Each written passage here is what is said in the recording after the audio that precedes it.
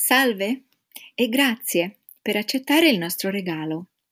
Questa lettura di un assaggio di Eros, La saggezza dell'amore, vi viene offerta dall'autrice di questo roman à clé, Dr. Serena Gaia. Benvenuti e benvenute al nostro network. In questa prima edizione italiana il libro è disponibile in vari formati e ci auguriamo che vi piacerà. Grazie.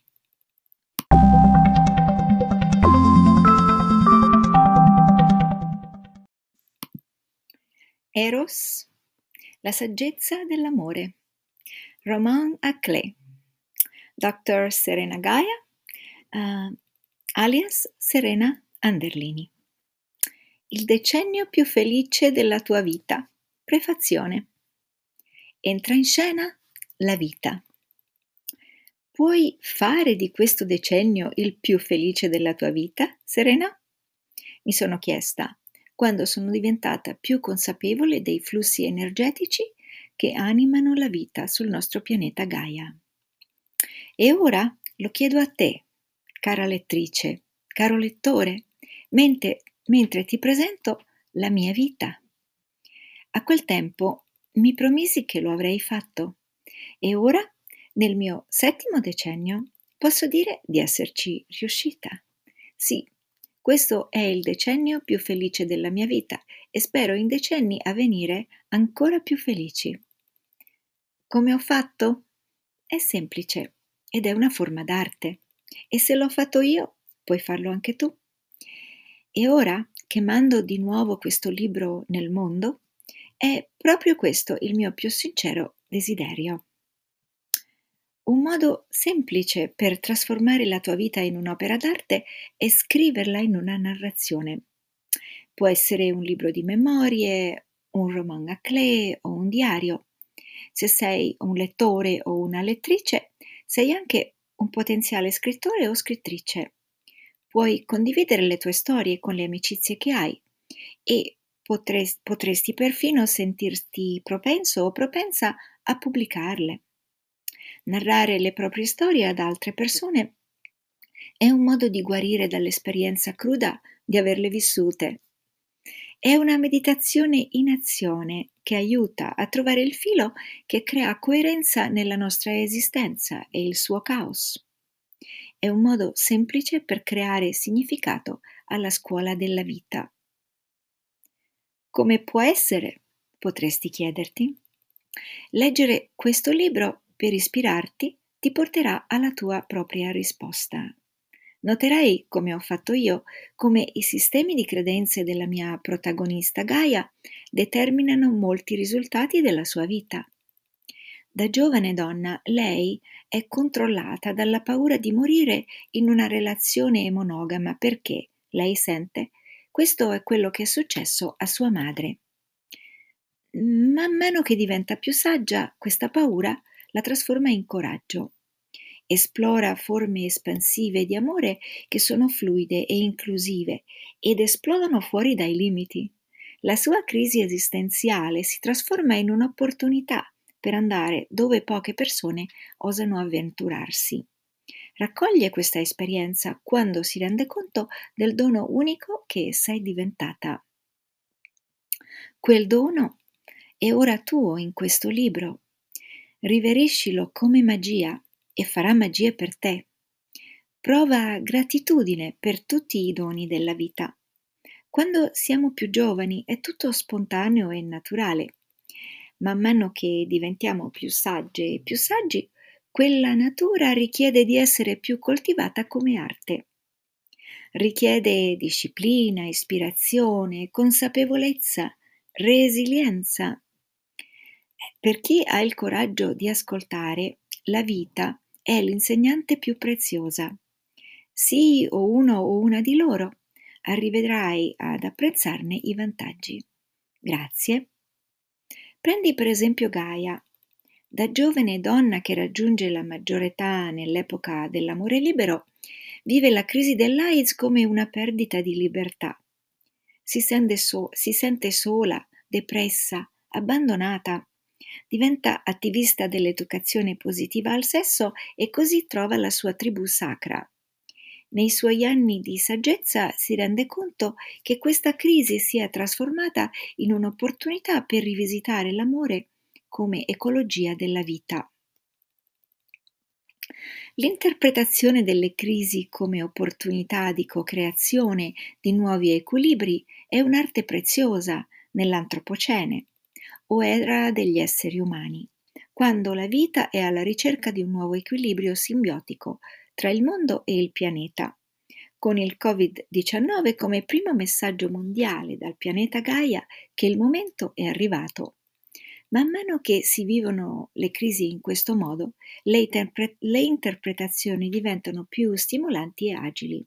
Ad esempio, nel 2020 la neofondata Scuola dell'amore ecosessuale ha dato il via all'iniziativa La resilienza dell'amore. Questa ispira le persone a generare la propria felicità e quindi sostenere la propria salute e la competenza del proprio sistema immunitario mentre affrontano la crisi. Qual è la lezione in questo? È la consapevolezza che guida Gaia a organizzare la sua esperienza nella narrazione che stai per leggere. Perché nel movimento per l'educazione positiva al sesso, la preoccupazione di proteggere se stesse e se stessi e coloro che amiamo è diventata un'opportunità per investire nelle nostre vite amorose. Il mondo intero ha ora la possibilità di reinventare le arti dell'amore, come la nuova ecologia globale di cui il pianeta ha bisogno. Questa è la buona notizia in cui ci possiamo deliziare. Possiamo diventare tutti e tutte artisti d'amore. E possiamo persino essere ambasciatori e ambasciatrici dell'amore ecosessuale. Quest'amore ispira le persone a conoscere e amare l'ecosistema chiamato se stessi o se stesse ed espandere simbioticamente quel campo interiore di energia positiva verso altri esseri.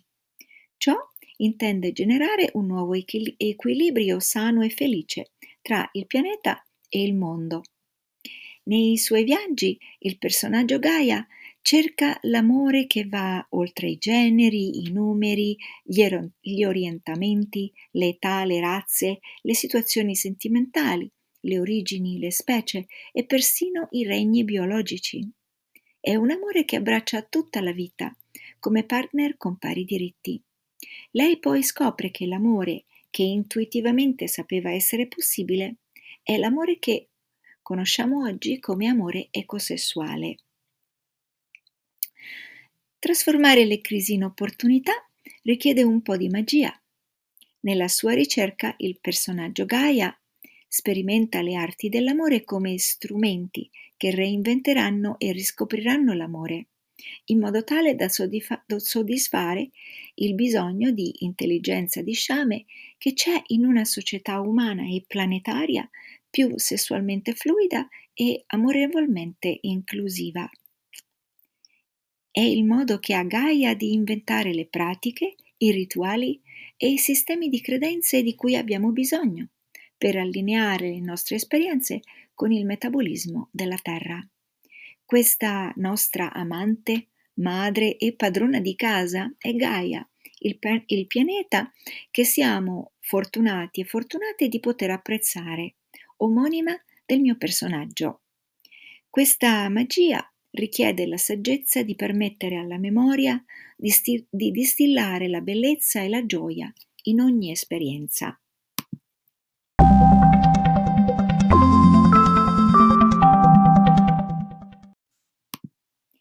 Pentimento? Pentimento è una parola italiana usata in inglese per indicare come la nostra memoria cambia mentre distilliamo la nostra esperienza nel tempo. Pentimento significa sia pentimento che cambiamento di opinione. È una parola delle arti visive e fu usata da Lillian Hellman, una delle mie madri letterarie, per uno dei suoi famosi libri di memorie. Voglio invocare questa parola mentre passo attraverso questa incredibile esperienza di rivisitare il mio libro di memorie 13 anni dopo la sua pubblicazione originale in lingua inglese e mentre lo traduco nella lingua principale in cui sono cresciuta, l'italiano. Sì, Mentre completo l'introduzione, questa prima edizione di Eros in italiano si va pubblicando insieme alla riedizione dell'originale. Qual è il pentimento? Qual è il cambiamento di opinione? Queste domande mi stanno in fondo alla mente mentre cerco l'ispirazione per far rivivere questa narrativa ed espandere la sua portata oltre le culture anglofone. Qui toccherò le emozioni, la consapevolezza e il coraggio che questo processo ha prodotto per me. Le emozioni si manifestano in modo più potente quando la lingua è vicina al nostro cuore. La consapevolezza diventa più espansa quando apriamo i chakra del cuore. Il coraggio è più forte quando diventiamo capaci di più amore. La mia gratitudine va ai miei spiriti alleati che mi hanno spinto a vivere a un livello più energetico, a disintossicarmi dalla vita di città e a trovare nella natura una alleata naturale. Ora riesco a percepire il significato profondo dei luoghi che hanno ospitato la mia vita. L'Italia centrale era l'affacciarsi alla vita. Intensità, tradizione, bellezza, arte, teatro, in un presente che è denso di passato. La California era il tempo dell'esplorazione a tutto spiano. L'immaginazione si espande su una tela bianca. Era il sogno dell'esistenza fuori dai limiti. Era totale esaltazione ed eccitazione. Il Tennessee era un momento per affrontare le paure, in cui i fantasmi sepolti dentro affioravano, per superare le fobie. Puerto Rico è stato un momento di pace e di alleanza con il mare, come partner e testimone in ogni momento. Un tempo per elaborare, riflettere e produrre il lavoro che è diventato il dono che il mondo ha ricevuto dalla mia vita fino ad ora. Queste sono le mie matrie. Sono le terre natie che hanno ospitato la mia vita. Le loro energie hanno emanato le frequenze dei suoi capitoli, mentre sono arrivata ad abbracciare pienamente la sovranità della terra e il sacro femminile del suo potere. La terra è saggia e mentre traducevo il racconto della mia vita errante sono riuscita a guarire più profondamente le genealogie femminili danneggiate dalle culture patrilineari. Quando avevo 13 anni, mia madre me l'ha portata via la morte o riciclaggio finale e tutta la linea femminile di antenate e alleate si è persa con lei. Quando mia figlia aveva più o meno quell'età, il nuovo mondo ha portato via a lei sua madre. Quando io ho superato l'età massima di mia madre, mi sono resa conto di essere abbastanza potente da reindirizzare i flussi energetici della vita dentro di me e intorno a me. In quel momento ho giurato di fare di ogni decennio che sarei stata ancora in circolazione il più allegro, il più divertente, il più avventuroso e il più saggio di tutti quelli precedenti. Vorrei che questo fosse un modello per tutte le donne e per gli uomini del tempo di mia figlia e anche più giovani, che possiate arrivare tutti e tutte ad apprezzare la vostra longevità e la saggezza che ne deriva. Le femmine che vivono oltre i loro anni fertili evolvono nelle specie avanzate. Dalla scienza apprendiamo che la menopausa è il modo in cui la vita crea il tempo per la saggezza e l'esperienza che devono essere trasmesse agli e alle altre. La buona notizia è che questo tempo, oltre la fertilità, può essere anche un tempo benedetto di salute e piacere, senza le angosce del desiderio. Condividendo questo con tutti e tutte voi, provo felicità per esserci arrivata. A volte vorrei poter vivere quei primi anni con la saggezza del presente e apprezzo il dono di condividere con coloro che vengono dopo e possono quindi assorbirne un po', così come io sono stata benedetta nel farlo dalle mie madri letterarie. Provaci, può succedere anche a te. È questione di onorare le nostre genealogie. Il mio desiderio qui è quello di creare speranza in un momento in cui le ombre del passato sembrano tornare con una vendetta. Quando in certi ambiti famiglie e amore sono confinati all'interno di strutture molto strette. Quali sono le buone notizie? Si stanno formando nuove sinergie e allo stesso tempo vengono inventati e praticati nuovi modi di condividere le risorse. Immagino che l'epoca che stiamo vivendo sia un preludio all'età di Gaia, un passaggio. Nell'età di Gaia, la sovranità del nostro pianeta e il suo modo amoroso di presiedere alla vita saranno ampiamente onorati e riconosciuti.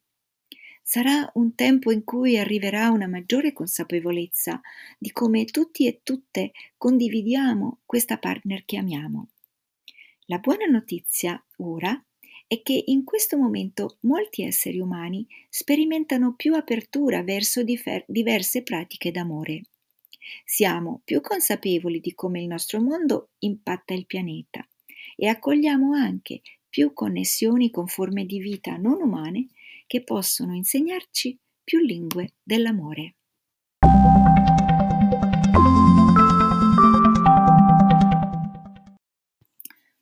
Lingue. Le lingue sono molto potenti. Le lingue ci uniscono e le lingue ci dividono.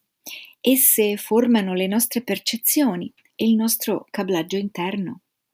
Vivono dentro di noi, spesso presiedendo ai nostri conflitti interiori e alle nostre personalità.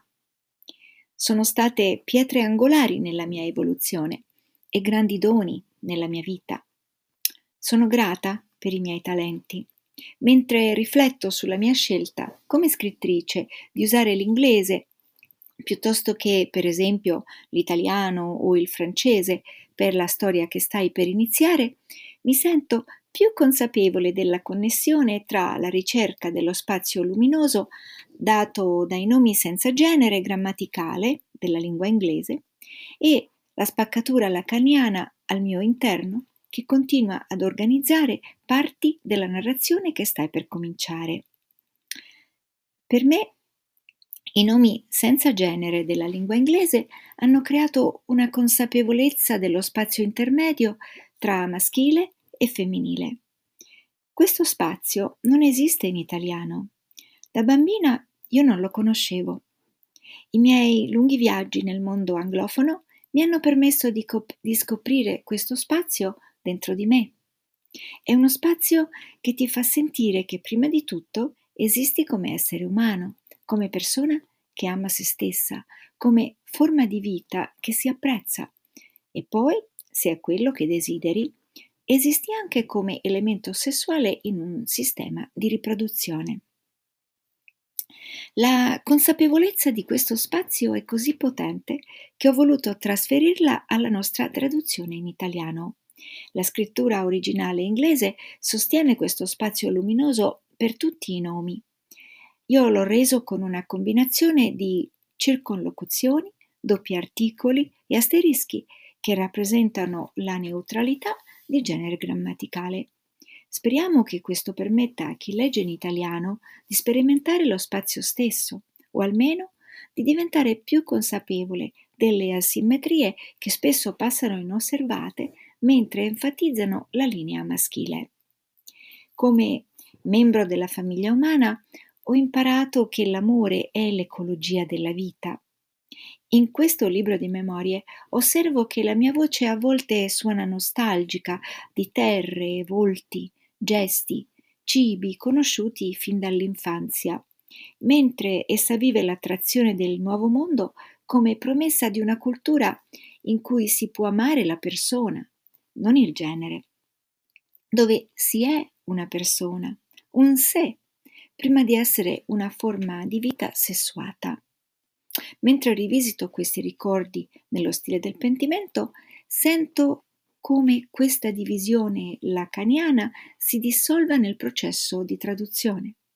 Spero che la mia offerta di una narrativa di vita possa ispirare amore apprezzamento e compassione per la persona complessa che ora sono diventata.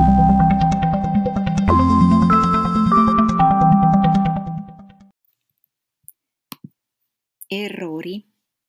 Quindi, cosa posso vedere attraverso il pentimento che cambia il mio ricordo, mentre la mia esperienza si distilla nel tempo?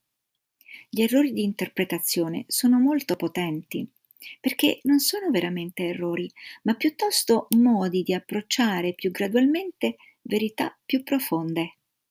Questa è l'essenza che acquisisce la longevità e mi auguro che per tutti e tutte venga il tempo di questa gioiosa saggezza.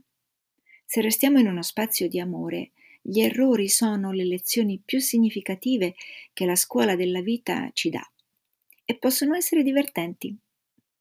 La narrazione di questo libro tocca la mia carriera accademica, il mio attivismo amoroso e la mia spiritualità in evoluzione.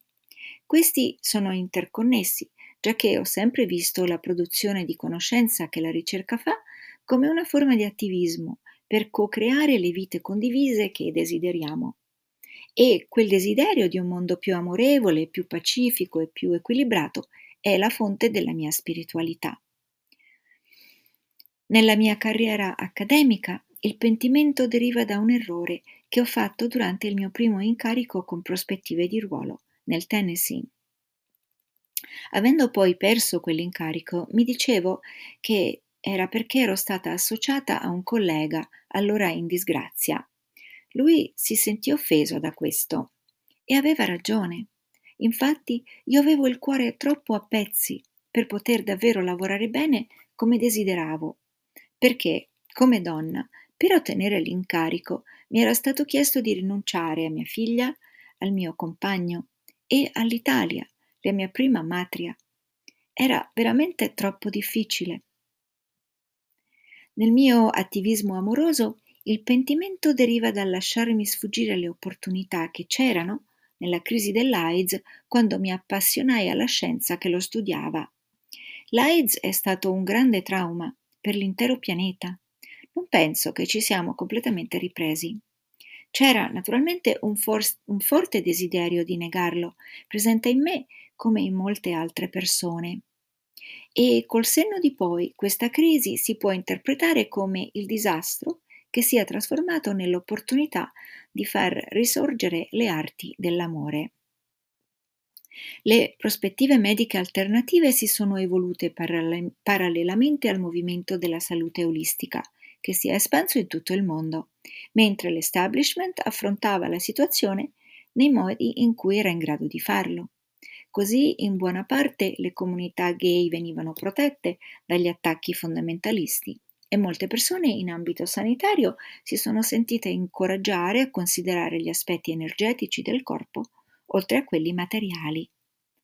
Gradualmente si è stabilita la connessione tra degrado ecosistemico e problemi di salute immunocorrelati, una connessione che è stata ampiamente confermata dalla crisi del Covid-19.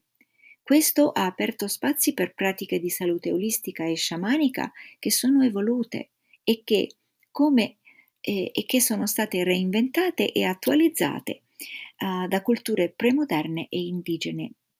Nelle culture con educazione positiva al sesso si è risvegliata più consapevolezza dell'amore come medicina e con l'ecosessualità quell'amore si è esteso alle forze della natura. Grazie alla mia evoluzione spirituale, queste connessioni mi sono presenti in questo momento. In quell'ambito, il pentimento arriva quando ascolto la voce della mia protagonista. È arrabbiata, triste, spavalda, arrogante, critica, insoddisfatta e spesso per ragioni abbastanza buone. La mia saggezza ora mi dice che molte delle delusioni e delle sconfitte che lei ha vissuto erano il diretto risultato della sua programmazione iniziale, che può andare indietro di diverse generazioni. Al tempo queste aspettative negative erano già state fissate e mai rimosse, il che permetteva al cuore mente di amplificare la loro possibilità di avverarsi. La consapevolezza delle frequenze energetiche, dei campi aurici e delle vibrazioni che ora mi dice che ciò che sembrava così fuori portata avrebbe potuto essere molto più vicino se ci fosse stato un programma diverso nella mia mente e nel mio cuore. Nel pentimento vedo che essere cresciuta con poco contatto fisico mi ha aiutato a diventare l'attivista del tocco d'amore che sono adesso. Con il senno di poi sento tutte le gioie, l'amore, i privilegi, l'accesso e la fortuna che hanno benedetto la mia vita. E sono persuasa che tutti e tutte abbiamo fatto del nostro meglio con gli strumenti e le circostanze che avevamo.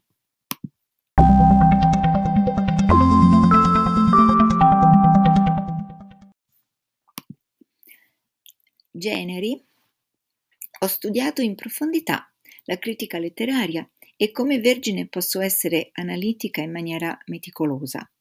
Il genere letterario di questa narrativa non è chiaro. È un libro di memorie, un romanzo a chiave o altro.